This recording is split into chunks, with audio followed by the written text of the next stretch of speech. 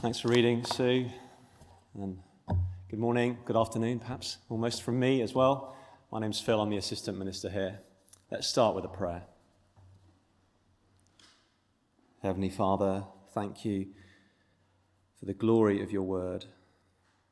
May we be so excited and captivated by the new creation this morning that we want to live for that day now.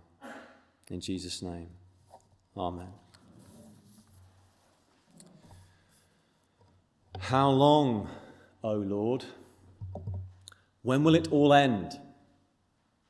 Maybe that's a question you've asked yourself in this recent season. Many others have asked that question down the centuries. And that question's been asked not just of life in general, but of God. How long, O Lord, asked Isaiah, the psalmist, and the writer of Revelation. And in the face of our current situations that we see around the world, of war, of climate crises, food insecurity and famine, pandemic repercussions, inflation crises, and economic poverty. Maybe you've been asking that. When will it all end? And it's a question the Apostle Paul addresses here in this passage before us in Romans 8. And his simple answer to that great question of when it will all end is this: it will all end when God liberates creation from its bondage. Now, Paul's writing to Christians in first century Rome, but his message is relevant for us today. It still stands true. It will all end when God liberates this creation from its bondage. Now, we're carrying on in our series in Romans called Live a New Life. And today we're thinking about the new creation. So the first thing I want us to think about this morning is this: the new creation is coming. It's right there in verse 21. The creation itself will be liberated from its bondage to decay. A day is coming when God will bring about the new creation. We don't know when, but he will do it. And it will be the solution to all of this world's problems. Now, many might think it's a ridiculous thought that the ultimate solution to all the problems of our world is a new creation. Not only may that sound like superstitious nonsense to many, but it could even appear to make an allowance for avoiding the responsibility of good stewardship of this present creation. Look, Christian, never mind a new creation, just focus on this one, yeah? And of course, Christians are called to steward this creation well. And in fact, down the centuries, Christians have been at the forefront of alleviating the consequences of living in this fallen world.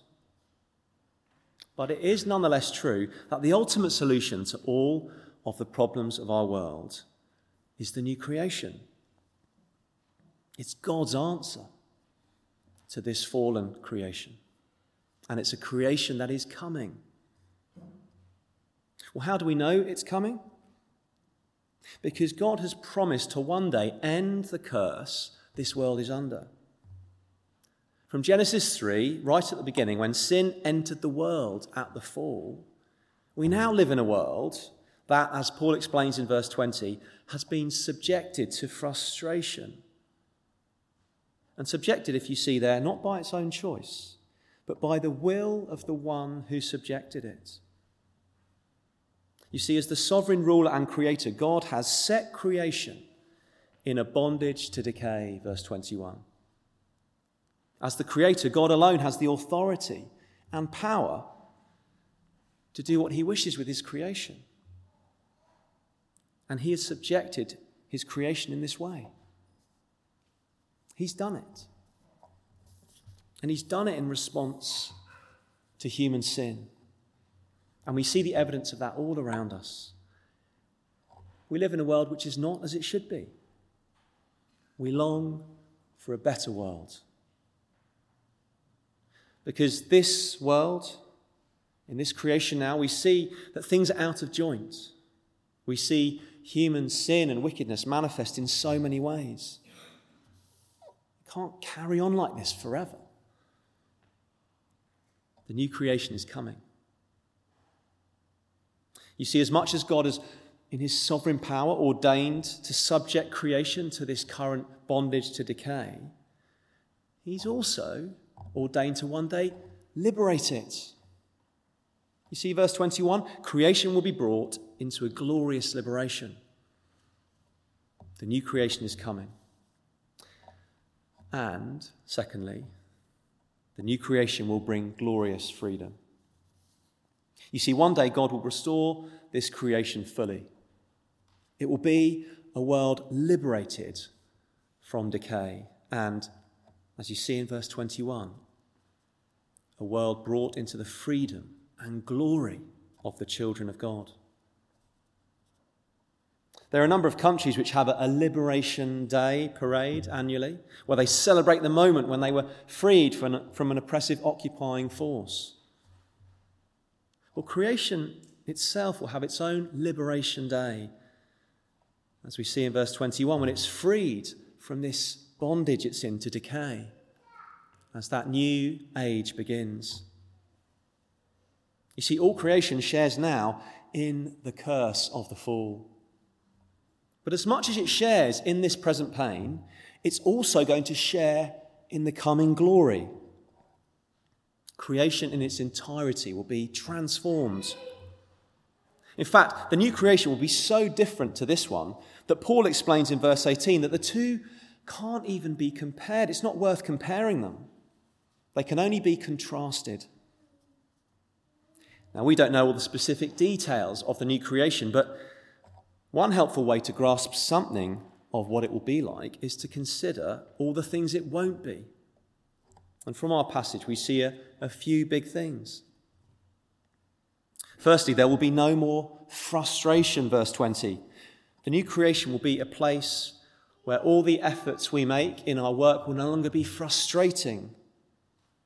The land will no longer be a cause of frustration. For those of you who have a small allotment or maybe involved in industrial scale farming, you'll know the frustration the land can sometimes cause. Think of Clarkson's farm, although I think a lot of that was self-imposed. But in the new creation, there'll be no potato blight, no frustration of the land. It will only ever be fertile and bountiful. There will be no more thorns or thistles that frustrate. And all our labour, whatever shape that may take as we serve God in the new creation, will no longer be painful and a toil, but it will be a great joy. So there'll be no more frustration, but there'll also, verse 21, be no more decay. Now we see decay all around us, don't we? In nature,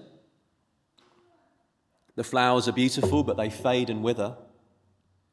I hope you've been watering them, by the way. Animals can be wonderful companions, but their bodies ultimately decay. Buildings humans construct, gardens we tend to, they ultimately decay. Just think of when you've perhaps been on holiday and you've seen great ruins. You see, the glory of one empire after another is only remembered in that rubble. And then, of course, we ourselves decay, don't we? Having had a mother who was a dentist, I frequently heard the word decay being referred to. Lots of sugar in that. Make sure you clean your teeth well before bed to avoid tooth decay. And that was only last night. But we all undeniably decay, don't we? And this morning, a number of us will feel that reality in different ways. The other day, a fellow minister who was beginning to sense that spoke to me of how his body felt like it was a crumbling building that was slowly falling apart. So I told him to start eating clean and get in the gym. But no, I'm joking, but that's exactly what we see the world doing, don't we? Trying to deal with this inevitability of decay. We see special diets being advertised or other means of medical intervention to delay the aging or delay the decay. But this decay, it's inevitable. But the new creation will be a place where there will be no more physical decay. And the new creation will be a place where we're freed from moral and relational decay. We all know that feeling, don't we, of not living as we should. I think even those here this morning who perhaps haven't yet come to Christ will know that sense of not living up to their own standards, looking back with regret, that sense of moral failing.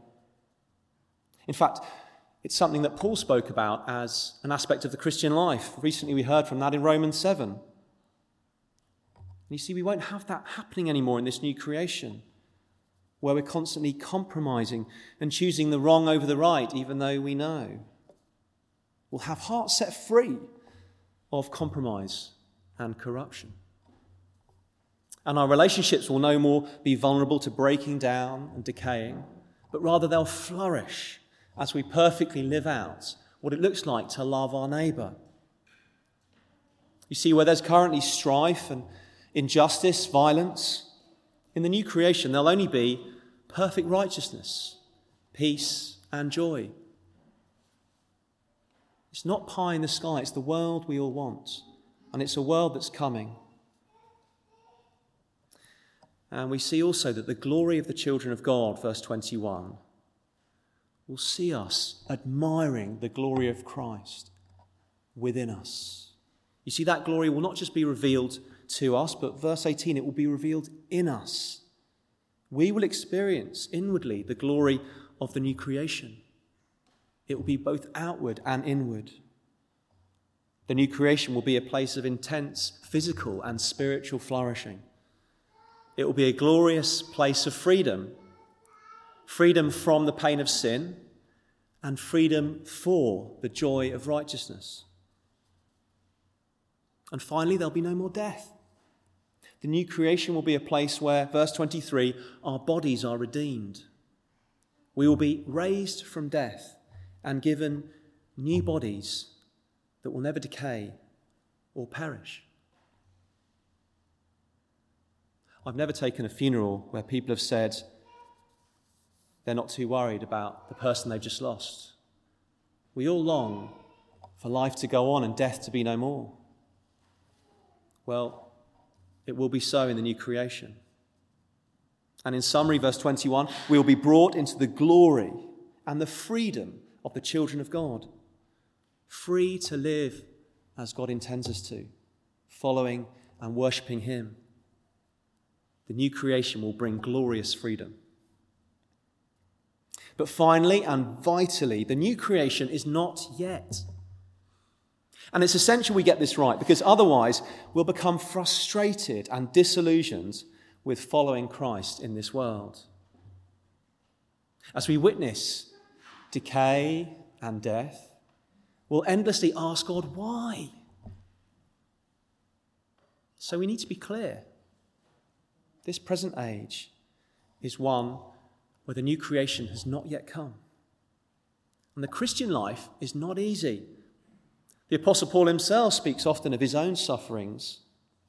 And there's much suffering that God's people experience around the world in general, just as a result of living in a fallen world.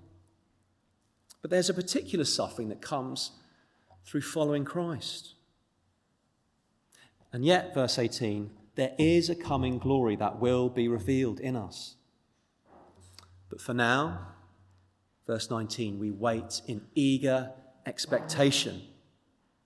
We wait in eager expectation, even amidst our present trials. We wait in eager expectation like a child, eagerly waiting for that birthday gift.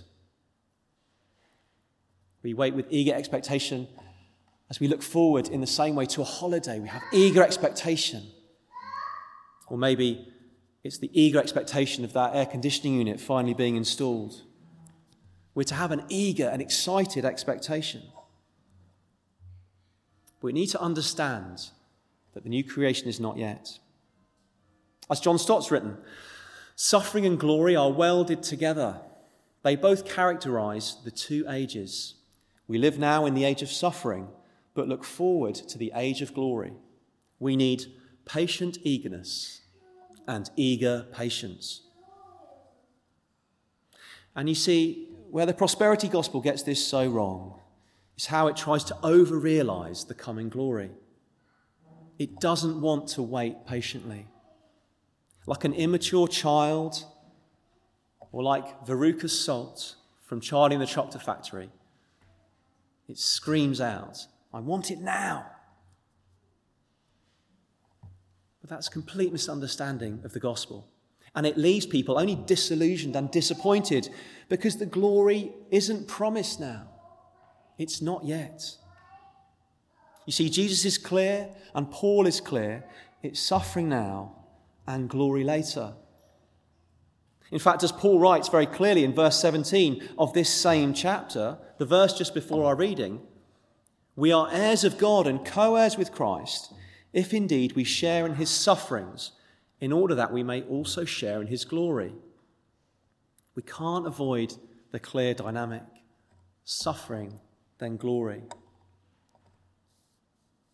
Commonwealth Games are coming up, aren't they? Maybe you've got a ticket from the ballot. And for the athletes, the glory of medals is in view. But that glory will only come to those athletes who have committed to years of suffering in their training. Only through their suffering can they have the glory. And as Paul writes elsewhere, athletes, they fight for a prize that doesn't last. It fades even, that glory. And it's not a certain glory. Not every athlete wins. But for the Christian, there is a certain glory that will come for all of us. So as Christians, we suffer now in this world in various ways. We experience frustration, decay, and finally death. We suffer marginalisation, perhaps at times persecution for our faith.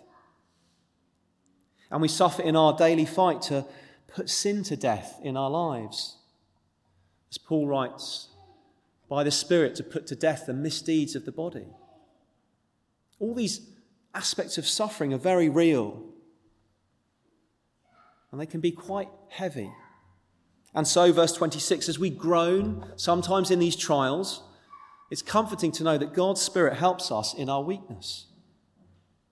So when suffering bites so hard that we do not even know what we ought to pray for, Paul writes, the Spirit himself intercedes for us through wordless groans. Isn't that beautiful? God knows you. God hears you. God even intercedes for you. Where do you go in the face of suffering? You see, Christians do suffer, but glory is coming. And as we suffer, all creation groans with us. It groans, verse 22, as in the pains of childbirth. And Paul uses this timeless illustration to cement our understanding of suffering being so integral to glory. You see, with the birth of a child, there are great labour pains. But the presence of those very pains is a prelude to a coming joy, a coming glory of new life, and how wonderful it is. And so it is with God's people. As we wait now, as we even groan now for the new creation. And you see, all creation waits, verse 19, in eager expectation for the children of God to be revealed. And that's because the apex, the high point of God's new creation will be the revelation of his children. As those who follow Jesus realize his adoption of them fully and are invested with glory. The new creation will be glorious, but it is not yet. But not yet implies it is coming. Like the little voice on a journey that asks, "Are we there yet?" We reply, "Not yet, but we're on the way." The new creation is not yet, but it is on the way. Verse 18, it will be revealed. And as Paul writes in verse 24, who hopes for what they already have? But if we hope for what we do not yet have, we wait for it patiently. See, the Christian hope is something that is to come.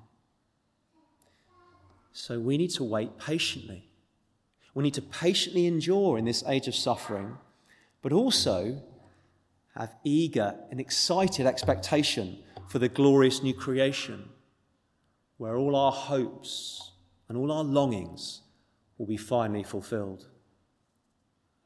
As Stuart Olliott has written in his commentary on Romans, our present sufferings are like an ugly porch which leads to the threshold of an unspeakably glorious mansion. For there will come a day when God calls time on this age and sets all things right by ushering in a new era. But to be part of that new creation, we need to be following Jesus now. So the question we need to ask ourselves is, are we following Jesus today? Not just coming to church, but are we following Jesus today? The new creation is coming, and it will bring glorious freedom. But the new creation is not yet. So let us prayerfully and patiently persevere in the Christian life in this age, knowing that God's Spirit within us guarantees our future glory to come. Amen.